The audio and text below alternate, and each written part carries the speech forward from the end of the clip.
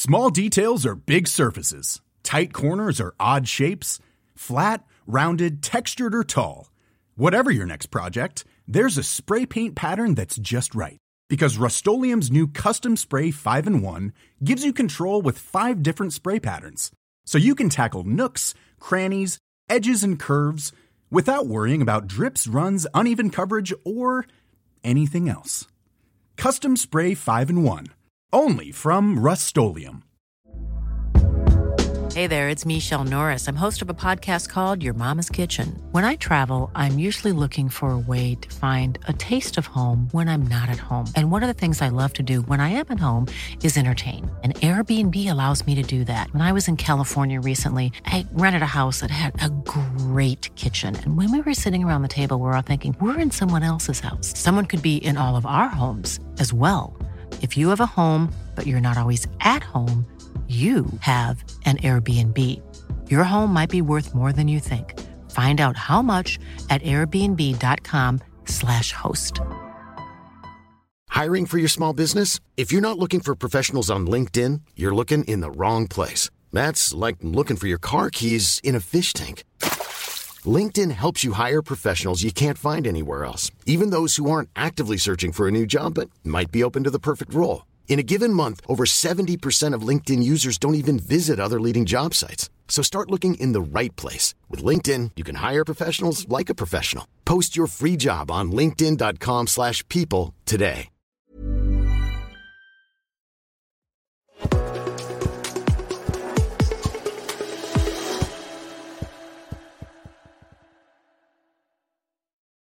Hello everyone, Charles Watts here. Welcome to another edition of Inside Arsenal. I'm back, I'm alive. Thank you very much for all the messages during the last week saying, where the hell are you? I had been away, as some of you probably should have known from watching my videos in the build-up to Christmas, that I was heading away, but I am now back and ready for a big feast of festive football starting tonight at the Emirates. Arsenal versus West Ham. Arsenal with a chance, of course, to go back to the top of the table. I hope you all had really good Christmases wherever you are watching or listening to this around the world. I hope those of you who, like me, went away with a couple of small children are feeling a little bit more bright and alert than I perhaps am this morning. Honestly, the days of going away on holiday and coming back feeling refreshed are long gone, thanks to the joys of 2 young children. But I did have a very good time nonetheless, and I had a good Christmas. So thank you to all the messages I've got wishing me the best at this time of year. Really do appreciate it. And to those who I saw while I was away, who came up and said hello, who saw me while I was out and about, thank you for coming up and saying hello, and I hope you had a good time as well, just like I did. But of course, football continues to be a huge thing at this time of year. It's the tradition, isn't it, in England? Football pretty much every single day. We've been entertained for a while. I did catch the Liverpool game while I was away. Decent result, I think, for Arsenal. Really good game. Decent result. Could have gone either way. I think Arsenal certainly a little bit fortunate in a way to come away with a draw, but I don't think Liverpool really deserved the win. They probably had the one great chance in the second half to win it, of course, with that breakaway, but it came from an Arsenal mistake. It didn't come from like Liverpool producing some excellent football. It was 2 Arsenal players basically kicking each other and falling over, which allowed a 4-on-1 situation, which fortunately Liverpool didn't take advantage of. But that was the big chance in the second half for either side to go on and win it. It went Arsenal's way. It hit the bar, and I think a draw was a good result. I think you could see that with Mikel Arteta afterwards, how happy he was with that point. And the performance, I think, as well. You know, there's so many times that Arsenal have been to Anfield, even last season. You think of that second half, it was like the Alamo times when it was just Liverpool attack, and Arsenal somehow protecting their goal, or Liverpool missing chances and missing a penalty and all that. It wasn't like that at its time. It was as we've seen with Arsenal this season. They really didn't give barely anything away. And I think the stats at the end of it showed with Liverpool's XG, it was the first time it was below 1 at Anfield for years, I think. And that kind of just is the way Arsenal are playing now. They're very, very difficult to break down. And as I said, the one big chance they did have was an Arsenal mistake. Arsenal got very, very lucky with the penalty. I have no idea how that's not handball by Martin Odegaard. I mean, it's just a penalty all day long. If that happens at the other end, you're screaming for a handball. Arsenal are very, very lucky. I don't get how that... You look at last night's game, Manchester City versus Everton, and you look at the penalty that Manchester City awarded. And you look at that, and then you look at what Martin Odegaard did and think, how did Odegaard get away with that? And how did Man City get a penalty for what happened with Onana yesterday in the Everton game? And it's just the whole handball, as Sean Dyche was talking about after last night's game, it's just mad. No one has a clue. It just feels like everyone's making it up on the spot and applying different rules to different situations. It's just totally bizarre. But I think Arsenal can certainly count themselves very, very lucky that they didn't have a penalty awarded against them in that one. But look, 1-1, good draw, and it takes them into tonight's game in, I think, pretty buoyant mood. I think you could see, certainly on the coaching staff, the players looked a little bit disappointed not to have gone on and won that game at Anfield, which you can kind of understand when you're in it and you're playing it. But I think, Mikel Arteta on the touchline, the way that game panned out, and I can understand why he was pleased with the result, and it keeps Arsenal's momentum going. And now this is a really big game. Man City sort of bounced back, found a bit of form yesterday with that second half comeback against Everton. Liverpool, of course, now top of the table going into this one. So Arsenal need to respond. They need to pick up a result here. They are at home against a good West Ham side who are in decent form, have picked up some good results of late. They've beaten Man United last time out, of course, beaten Spurs recently. And there will be no pushovers. We know that at West Ham. They're a decent team now under David Moyes. They have been for the last couple of years with their results. So Arsenal are going to have to play very, very well. They're going to have to be more efficient in and around the final third than they have been perhaps in recent games. But it's a game you look at. If Arsenal go there and play well, even with the players they've got out at the moment, that they can get this one done against West Ham. And it is really important. I mean, every game's important. When you're in the position that Arsenal are now, and when you're chasing what Arsenal are chasing, you just got to win your home games. Absolutely got to win all your home games, pretty much all of your home games anyway, and then see what you can get on the road. And it's just a really big game. Of course, it's a game that sees Declan Rice come up against his side, not for the first time. He did it in the League Cup when he came on in the second half in that League Cup game. But I think this is the first serious game, the first Premier League meeting that Arsenal have had with West Ham since Declan Rice's move over there. I think we know what sort of reception he's probably going to get from the West Ham fans, but he'll be ready for that. He experienced it in the game at London Stadium, although saying that, it was very, very mixed. And probably, although you hear the boos more, I think there were more people cheering and applauding Declan Rice than they were booing in that game. So maybe it'll be very, very similar this time around at the Emirates. But he'll certainly be keen to prove a point. It'll be interesting to see where Declan Rice plays today, in what sort of position. We'll talk about that when I do my predicted 11 a little bit later on in the show. But Mikel Arteta knows how big a game this is going to be today. He's missing a couple of players. Kai Havertz, of course, with that yellow card he picked up against Liverpool, he is banned. Here's what Mikel was talking about yesterday in his press conference on the team news. He said nothing has changed. We have Kai's suspension, so we're a bit short, but we still have a lot of players who are available to play. Then asked about Tomiyasu and Partey and whether they'll be available before their international tournaments that they have coming up. Tomiyasu, of course, with Japan in the Asia Cup, Partey with the African Cup of Nations with Ghana. And Mikel says there is a chance we'll see them before they go.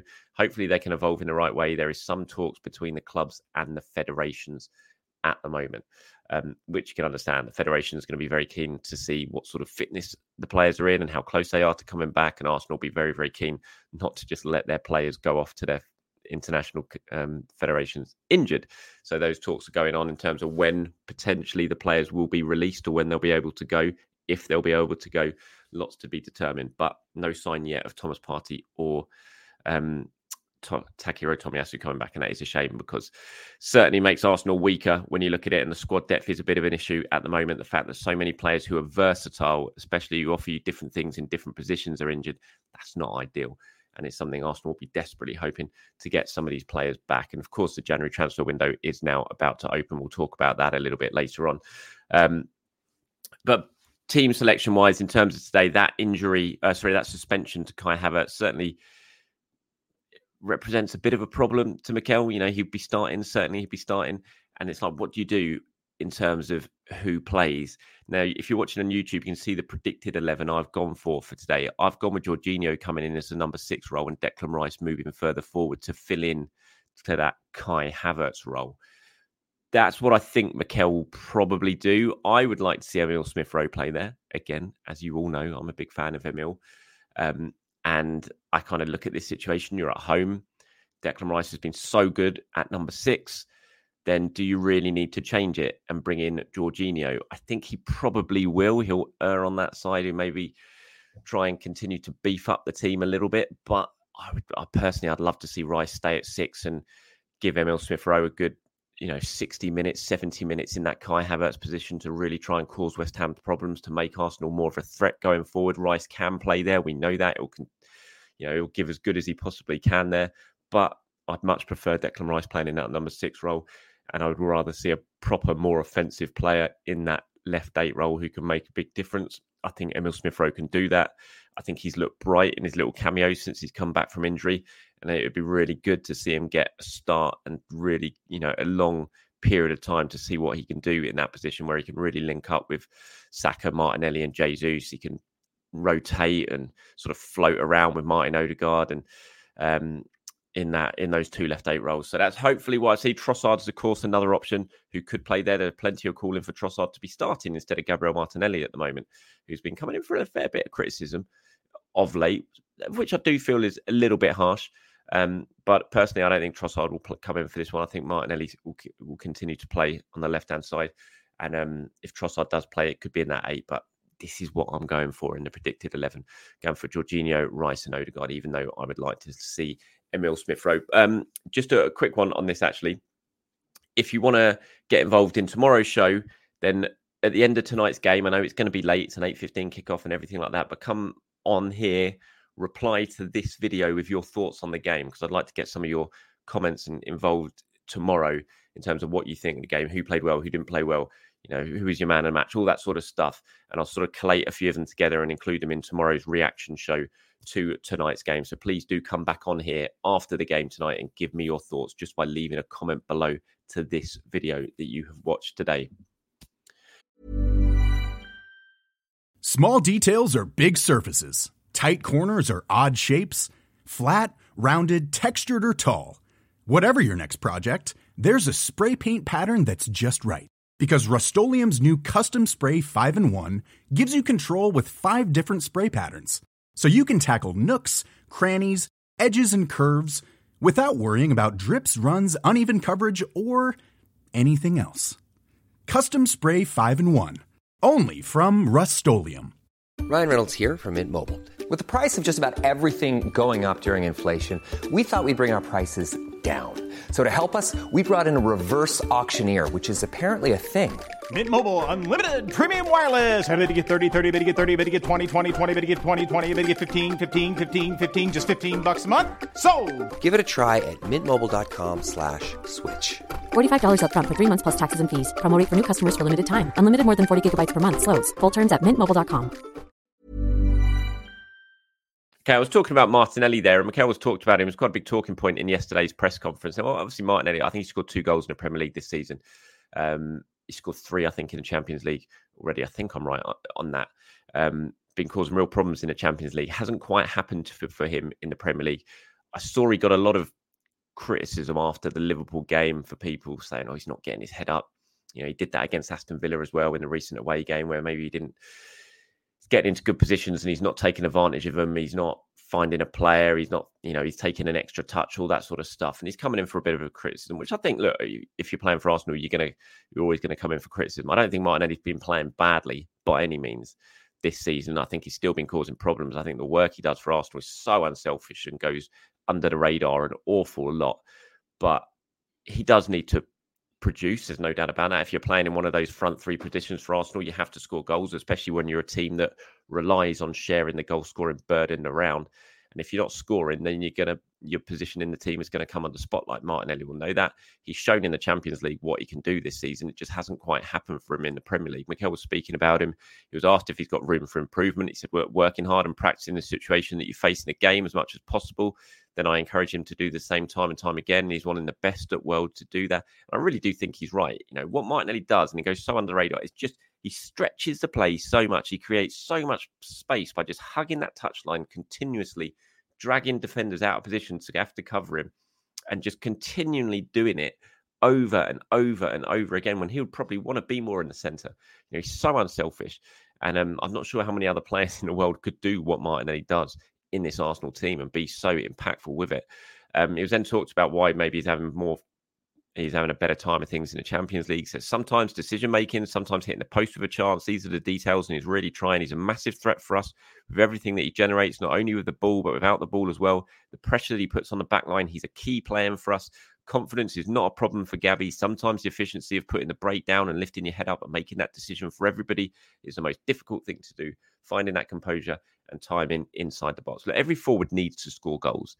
And when you're scoring goals, you feel better about yourself and you're doing things just a little bit more, off the cuff type thing. When you're struggling for goals a little bit, when your confidence is down, maybe you are taking that extra touch. You're thinking a little bit too much when you shouldn't be. You should be doing things more instinctively. And I think Gabriel Martinelli is a player who does things instinctively. So, the fact that he has only scored a couple of goals this season in the Premier League, it's probably no surprise that he is struggling a little bit for confidence, but I still think he's a fantastic player. I still think he causes so many teams problems. If you are a West Ham player and you look at the team sheet tonight and Gabriel Martinelli is not in it for Arsenal, you are all in that dressing room breathing a huge sigh of relief. I tell you what, if you're the right back, you are absolutely breathing a huge sigh of relief that you are not coming up against Gabriel Martinelli today. And I think that goes for the same for any team in the Premier League and any right back in the Premier League. Even if he's not in the best of form, he's not scoring the amount of goals that he scored last season, no one really wants to be coming up against Gabriel Martinelli. And yes, there is room for improvement. Yes, there's definitely areas in the game that he can improve, but that's the same for every single player.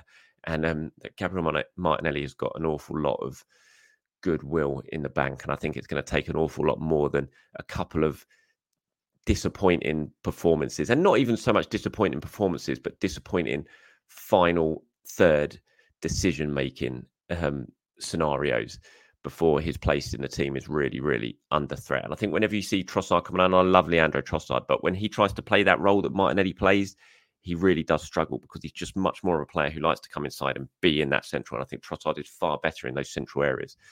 And for me, Arsenal are a worse team when Gabriel Martinelli is not in the side. So I'd absolutely be continuing to start him right now. Okay, we are only a few days away from the January transfer window now.